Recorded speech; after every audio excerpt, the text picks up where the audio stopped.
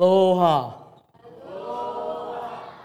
I want to share with you that one of the priorities in our church, we have three priorities that we celebrate, but the priority of our church is the gospel. Would you say it with me? The gospel. And the gospel in the original language of the Bible, specifically Greek, is the word good news. And this may be new to some of you. I've discovered that the gospel, the verbiage, the language, wasn't used in the Bible, first of all. It was actually a secular word that came from the emperor of Rome. When the emperor of Rome would send letters to the places they ruled, specifically, let's say Israel, Jerusalem, the city of Jerusalem, his messenger would bring the gospel, a message of truth, a message of hope and good news. Now we know that message was more social than it was eternal. Therefore, what we see in the text of Scripture is that God redeeming this word gospel to his mission. So for the last 6 years as a church plant, we've been celebrating this word, the gospel, the good news. Why? Because there is bad news. And as we look at today's verses, I will be in Nehemiah chapter 3. As we look at today's verses, I want to give you more clarity and detail about what the gospel means for us, right? Ho'omau kau kau. Number one, we have a high view of God. Now, this is not on your notes today. This is not on the screen. This is something extra for us. But when it comes to the gospel, this means that we have a high view of who God is. We believe he's a singular God, right, in distinct three persons.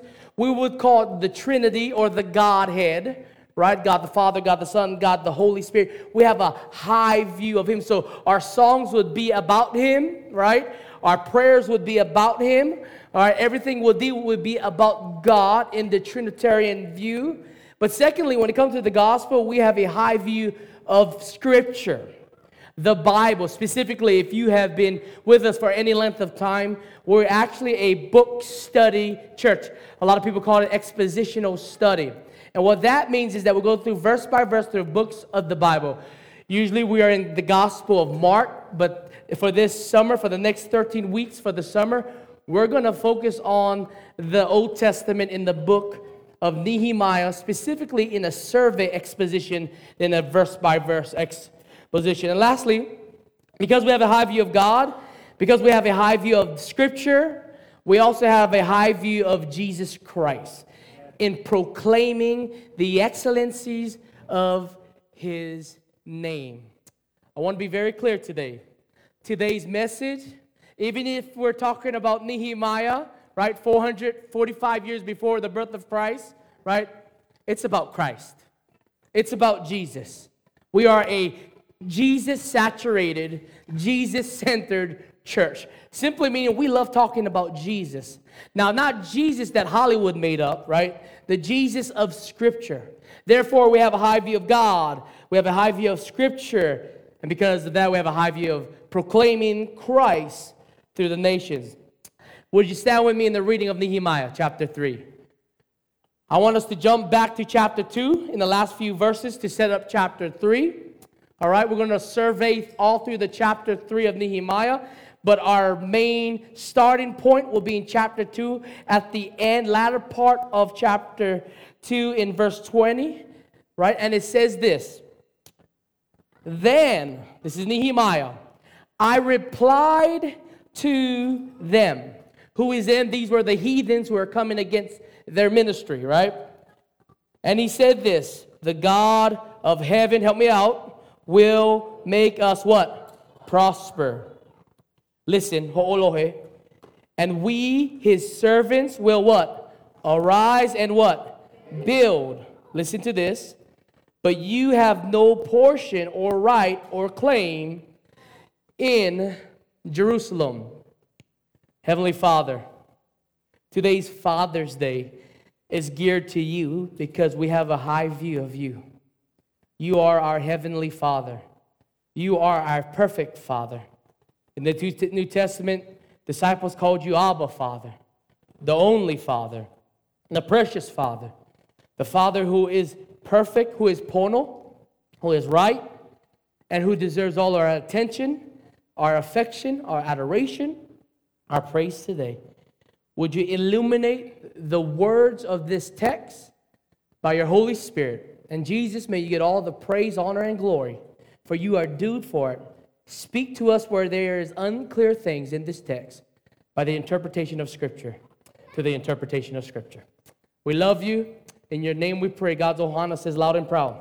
Amen. Noho ilalo, you may be seated. I want to kick off our message with this reality truth that we've been saying for the last 3 weeks. And if you remember it, it's up on the screen, but if you remember, would you shout it out with me? 1, 2, 3. God will do what he needs to do to fix our eyes on him. In chapter 1, in chapter 2, there's a consistent theme that God is sovereign, and because he is in full control, right, that he has this rhythm that he will do what he needs to do to fix our eyes on him. He will do this by the means through our relationships, through our circumstances, through life and death situations. He will do what he has to do to fix our eyes on him. Why? Because he is God. We have a high view of who he is, right? Because he is God, he can do whatever he wants. And the scripture tells us what he does, who he is, what is his nature, what is his character. And in our verses today, we see Nehemiah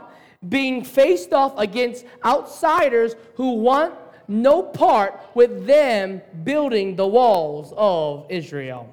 But God is sovereign. Say it with me. God is sovereign.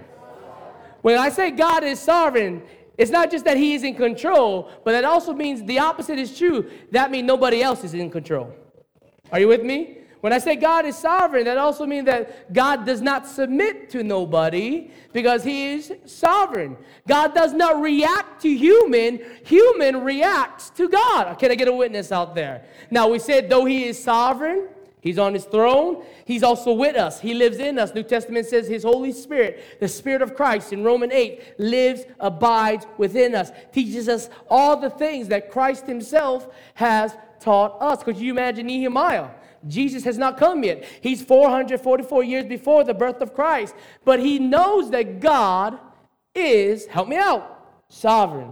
He is in complete control. We learned last week that any great movement throughout history has always been with a movement of prayer. Today's sermon is in continuation of our title from last week, The Results of Prayer. And this is section part 2. And what I want you to see is I want you to see this one big result in continuation of the results of prayer. And I want us to dive into the text and see what God means through surveying chapter 3. And hear this reality. God provides unity among Nehemiah's community. Say that with me. 1, 2, 3. God provides unity among Nehemiah's community, right? They're about to do what God sent Nehemiah and this fleet of people from Persia to do. And that was to restore the city of Jerusalem. If you grew up in church, in children's church or Keiki church, when I grew up in church, we had this old song. It was called Building Up the Temple. Anybody remember that old song in church? If you know it, would you entertain the children this morning? All right, sing it with me. Ready? 1, 2, 3. Building up the temple, building up the temple, building up the temple for my Lord. Brother, won't you help me? Sister, won't you help me? Building up the temple for my Lord. Now, I can tell who grew up in Baptist church and Pentecostal church based on just looking out who knew the song, right? Obviously, only me and Ula knew the song because we're the ones who grew up in a real Pentecostal holiness church, right? We're a Baptist church today and all that. But the reality is true, right? God has called us to be a part of what he's doing in Hilo. God is building his temple. Not so much a physical temple, but what we would call his spiritual temple. And Nehemiah points us to the coming Christ in his birth through the building of this city in Jerusalem. So here's a few things, 3 things, right? I want us to see that are unique in this text when it comes to God providing unity among Nehemiah's community. Here's the first truth. We see a diverse group. Diverse. They are laboring together. They are united in one purpose, which we find in verse 5 of chapter 3, that they would not stoop to serve their Lord. What does that mean? That they would not give up. No matter the cost, they would not give up the task God has given them to rebuild this city. And when I say that they were a diverse group, here's the result of prayer, right? We see different ethnicities in this story. Now, I want to be correct with you to say that race, right, is not plural. Amen? Race and its biology and anthropology is singular. Now, we're using the word racial reconciliation, but technically there is no racial reconciliation because race has never been defined as plurality, but singular. Therefore, we don't have a racial issue, we have an ethnic issue. We have an impartiality issue. But in this text, we don't see impartiality. We don't see ethnic issues. We see a united people group. Look at all the people groups. We see Nehemiah and the Jewish priests who are Jewish by blood. We see descendants of the warriors of Tekoites in verse 5. These were noble people, not just Jewish people, but they were noble. They come from one of the warriors of David's tribe or David's kingdom when he was reigning as kings. We see Persian support in verse 7. Also in verse 7, we see rulers of outside countries that are connected with Persia, that are from different ethnicities. And we also see descendants from pagan nations like the Gibeonites and the Merononites, who were not God's people, but in God's sovereign plan, they are united with Nehemiah in building up this beautiful city back to restoration. Listen to me, right? Here's a biblical reality. I want you to lean in on this truth. God's activity is joined with people of all different backgrounds. Let me say that again. God's activity, what God does on this earth, is joined with people of all different backgrounds. This is true then, and this is true today. How do we know this? Look around this room right now. Go ahead, look around this room. If there's one thing you will notice, we don't look the same, right? We don't act the same. We don't talk the same, right? And for some of us, we don't even smell the same, all right? However you want to take that. There is a diverse group of people in our text, and listen to me. We should celebrate diversity. Now, what I'm not saying is we should celebrate diverse theology. I'm saying we should celebrate ethnic people groups because they are image bearers of God Himself. When it comes to theology, that's a whole other story. But the biblical reality is this, that God's activity is joined with people of all different backgrounds. And here's a mark. Let me show you a mark of a follower or a Christian or a believer in Christ. Here's an important mark. If you want to see if you are growing in Christ, here's a perfect mark, right? A mark of a Christian is one who lives life with people of different ethnicities, social status, economic status, levels of education, theological preferences, and even different political views. All right? Listen to me. God has not rescued you to just be with people that look, act, and smell just like you. Right? God has rescued you so that the nations of the earth may know Him as God. And I heard a preacher say this. When we tell people to make God their Lord and their Christ, right, we're actually being theologically incorrect. Because God is already Lord and Christ. We don't have to make him our Lord. He's already, it says in Philippians chapter 2, that every knee, all right? And you're going to say, what does every knee mean? Read the text in Philippians chapter 2. He says, every knee in heaven, every knee on earth, help me out, and every knee what? Under the earth, right? Right? He is Lord of them all. He's the name above all names. This same God in the Old Testament is about his name, people. He's about his name. This diverse people group is about his name. They said it in verse 5. I said again, that they would not stoop or give up to serve their Lord. The Bible, the scriptures, is not a better help book for you, saints of God. The Bible is about Jesus. It has always been about Jesus. It will always, when we leave this earth, it will still be about Jesus. This is not live your best life now theology right now. This is Jesus, his life now. His life matters. The gospel, his life matters. And so as we look at this text, and as we measure our walk with the Lord, are we a group that is diverse? And if so, praise God. And if not, if somebody's looking out there and you're at a church and everybody look the same, everybody act the same, I would challenge you to read Scripture and look at the beauty of God's grace to all peoples of the earth in fellowship with one another. D.A. Horton, a new theologian out there, is around my age, but he says things that really help edify the church. And when it comes to ethnic-centric groups, right, he breaks this down about our diversity, specifically in our ethnic group.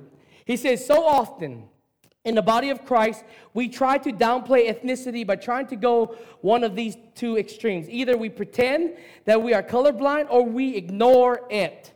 Or we go ethnocentric and we what? Idolize it. He says, brothers and sisters, no matter what your ethnic heritage is, embrace it and affirm it. Don't ignore it and don't idolize it. Because if we want to be a kingdom people, to represent the city of God that is made up of every nation, tribe, tongue, both gender and all social classes, then we, the church, are the trailer of the coming kingdom of God. God's kingdom looks diverse.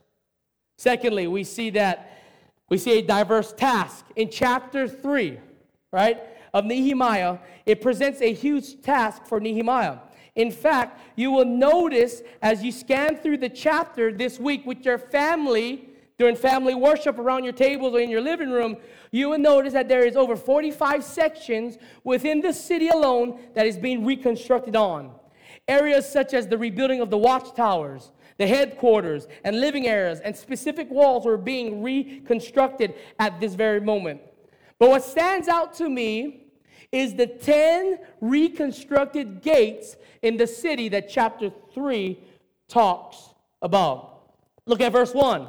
It talks about the sheep gate. Look at verse 3. It talks about the fish gate. Look at verse 6. It talks about the old gate. Look at verse 13. We see the valley gate. Verse 14, the dung gate. Verse 15, the fountain gate. Verse 26, we see the water gate. Verse 28, we see the horse gate. Verse 29, we see the east gate. And in verse 31, we see the muster or the inspection gate. As we scan and survey through all these verses, we can know something that's very important about this reconstruction of the city. Gates. Why? Gates matter because what comes in and what goes out has a lot to do with our influence. No amens in this room, right? Right? I know some of you are perfect parents, right? In this room. Every one of you are perfect, right? Right? You don't let your kids watch TV to be a babysitter, right? You don't do that, right? Right? You don't let your kids play video games to be a babysitter. Right? You don't do that because you're perfect, right? Well, I want to talk about gates. Like gates matter for us and our children, for us, our family. We don't let our kids sleep over at anybody's house, right?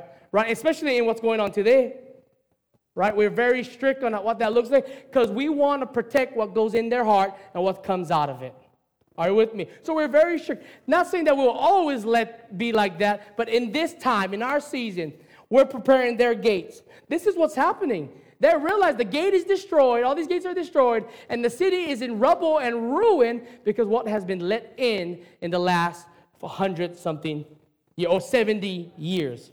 And what I want us to see about these gates is I want to see a few biblical principles to help us identify the truth of this being a diverse task. Here's number one.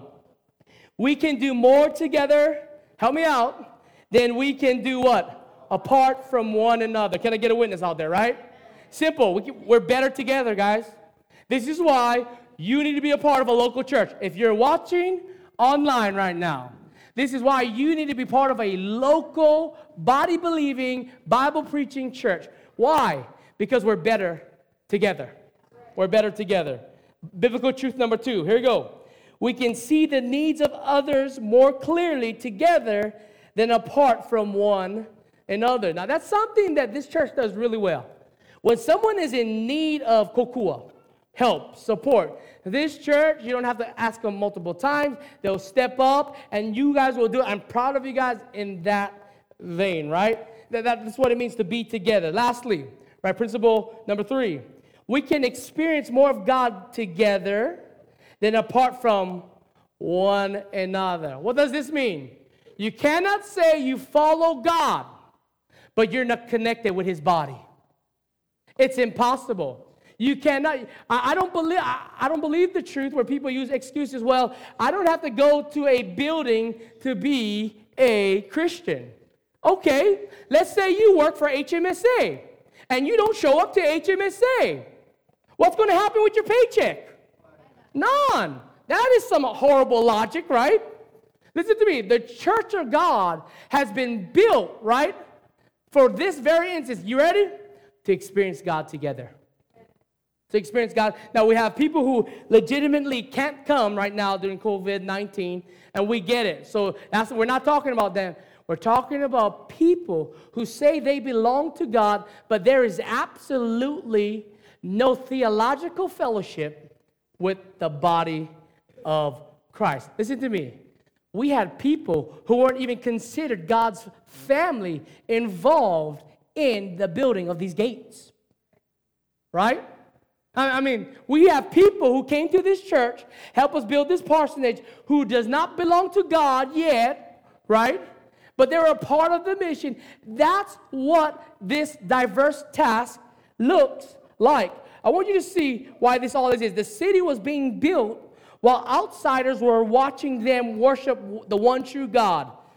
This was a diverse task. Their goal is still, verse 5, that they would not stoop to serving the Lord, but they will continue to serve the Lord even in the midst of hardship. Today, the way we serve the Lord is through the evidence and proclamation of the Scriptures. Right? The Bible. Charles Spurgeon says it this way. The Bible is not the light of the world. It is the light of the church. But the world does not read the Bible. The world reads Christians.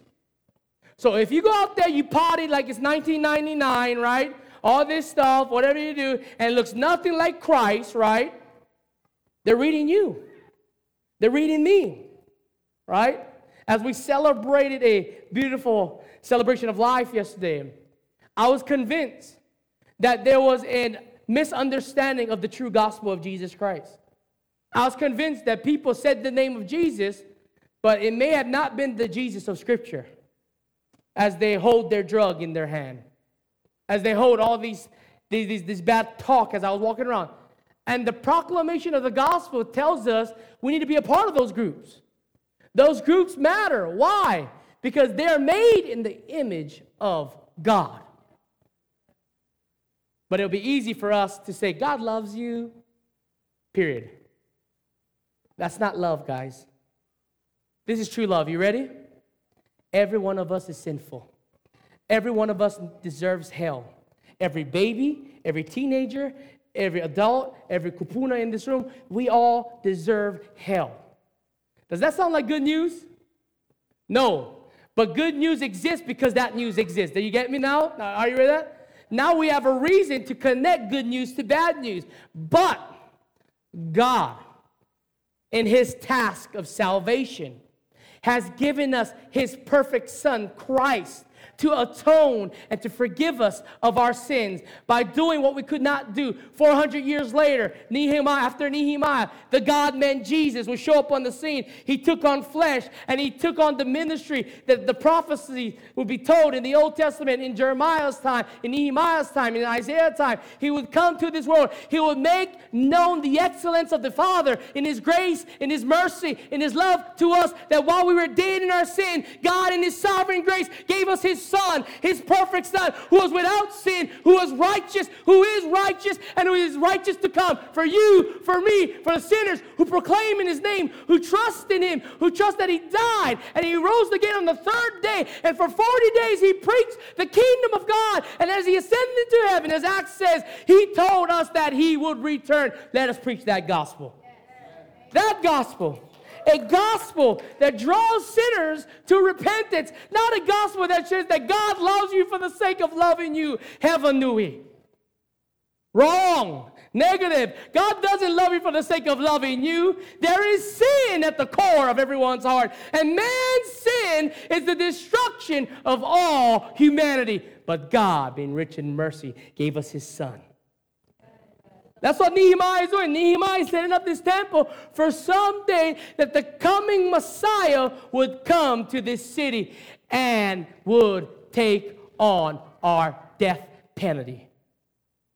That's the message you should be preaching to your child every day. Right?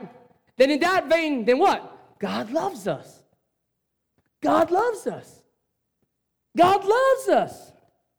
The Bible is not the light of the world, it is the light of the church, but the world does not read the Bible. The world reads Christians. Lastly, it will be Paul. Number 3, in chapter 3, we see a divine kingdom. In connection with the 10 gates in our chapter, Nehemiah also talks about 2 additional gates in his writings of the book of Nehemiah. In chapter 8, he talks about the Ephraim gate. Everybody know the story of Joseph in the Old Testament? One of his sons was named Ephraim. Later, in chapter 12, Nehemiah will talk about the prison gate. And what we get now, you do the math, we have not 10 gates, but how many gates now? 12 gates. And these 12 gates represents what scholars believe to be the coming of a new kingdom. Specifically, a new Jerusalem. A Jerusalem that is not built by hands of man or a diverse tribe, but it's built by Christ himself, right? In God's plan for redemption for his people, he's not just coming for the sake of coming, but he's coming back with his new city. I want you to see, how do we know this? This is what scholars would believe to call the doctrine of eschatology, meaning the doctrine of the end times. Look at how John the Apostle, right, articulates these 12 gates in this new heaven. Revelation 21 on the screen says, Then when they came the 7 angels who had the 7 bowls full of the 7 last plagues, and spoke to me, saying, Come, I will show you the bride, the wife of the what? Lamb. He's talking about the church, us today. And he carried me away in the spirit to a great high mountain and showed me the holy city, Jerusalem, coming down out of heaven from God, having the glory of God, its radiance like a most rare jewel, like a jasper, clear as crystal. It had a great high wall with 12 gates, and at the gates 12 angels, and on the gates the names of the 12 tribes of the sons of Israel were inscribed. On the east 3 gates, on the north 3 gates, on the south 3 gates, on the west 3 gates, and the wall of the city had 12 foundations, and on them were the 12 names of the 12 apostles of the Lamb. You know why this gives me joy today? It has not happened yet. Though Nehemiah's construction has happened already, is happening in our reading today. You guys do know in the New Testament, Jesus would break this temple again. Anybody remember? When he took his last breath, the veil was torn in two, and the temple was bust up, right? And he said he will bring back a new Jerusalem, a new kingdom. This is what Revelation is talking about. Why does this all matter? It's not on the screen. But if you have it with me, turn to Ephesians chapter 2. Ephesians chapter 2. As I have been sharing with you, I just felt God's leading to go and end in Ephesians chapter 2. The message of our text today is that the result of prayer is unity. We may be pre-millennials in here, amillennials, post-millennials. If you don't know what any millennials mean, that's okay, all right? Simply means that Christ is coming back, and people have different views of the events and how that will take place.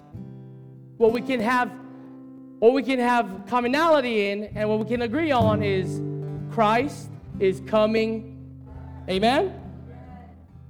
Until he comes back. The results of Nehemiah's prayer in chapters 1 and chapters 2 is unity. So until Jesus returns, let's stay united. Amen, Ohana? Look at what Ephesians says in chapter 2. It's a long verse, but I want to encourage you this. You make this part of your family worship this week. Verse 11 in chapter 2 says, therefore, remember that at one time you Gentiles in the flesh called the uncircumcision by the what is called the circumcision, which is made in the flesh by hands. Remember that you were at that time separated from Christ. You were alienated from the commonwealth of Israel and strangers to the covenants of promise, having no hope and without God in the world. Anybody in here Jewish by blood? I thought so. So you guys, all Gentiles like me. All right? Meaning that we weren't a part of this promise like in Nehemiah's day. We didn't see this.